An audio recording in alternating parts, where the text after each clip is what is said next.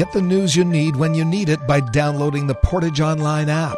I'm Mike Bloom, and here's what's making local news this hour. The paving from 16th to 20th Street on Saskatchewan Avenue in Portage has wrapped up as construction continues on the rejuvenation project. Portage Online's Randy Lilly has more.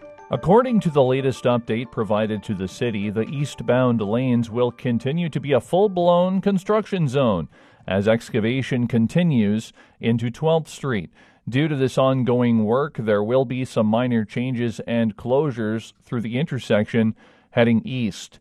Executive Director of the Portage and District Chamber of Commerce, Stephanie Dunn, says she has chosen to take the avenue this week to familiarize herself with the changes and to enjoy the new westbound design. You can see some photos of the project on the Portage Online app. I'm Randy Lilly.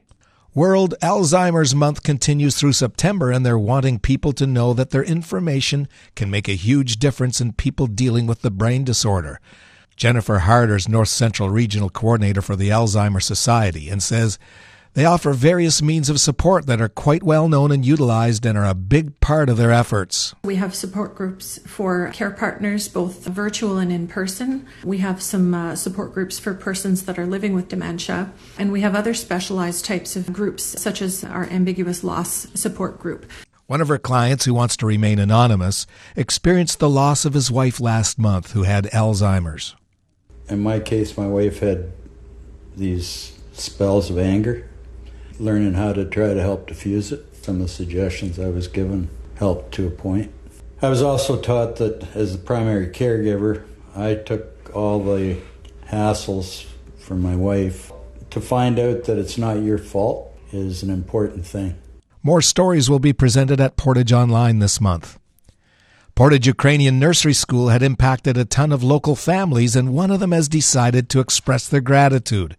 Tyler Cote, Michelle Nostet, and their kids, Adele and Bernard, have donated $5,000 to start a new fund for the nursery school through the Community Foundation of Portage and District.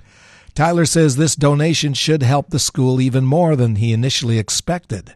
You start up a fund with the Community Foundation, and then as the fund grows and people donate to it, so does the payout every year. I feel like the initial startup fee is just the seed for something that can grow into something quite great for that facility, that organization. Cote is grateful for all the help the school's provided for his family in the last 5 years and encourages the rest of the community to contribute to this fund if possible. Your local news now. Download our Portage Online app.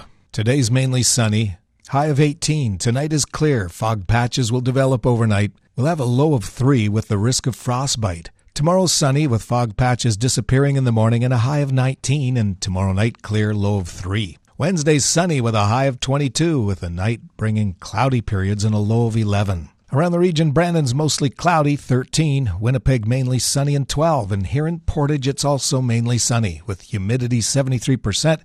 The temperature's 14. Accurate weather updates anytime and anywhere. Download our Portage Online app now via Google Play or the Apple App Store. I'm Mike Bloom.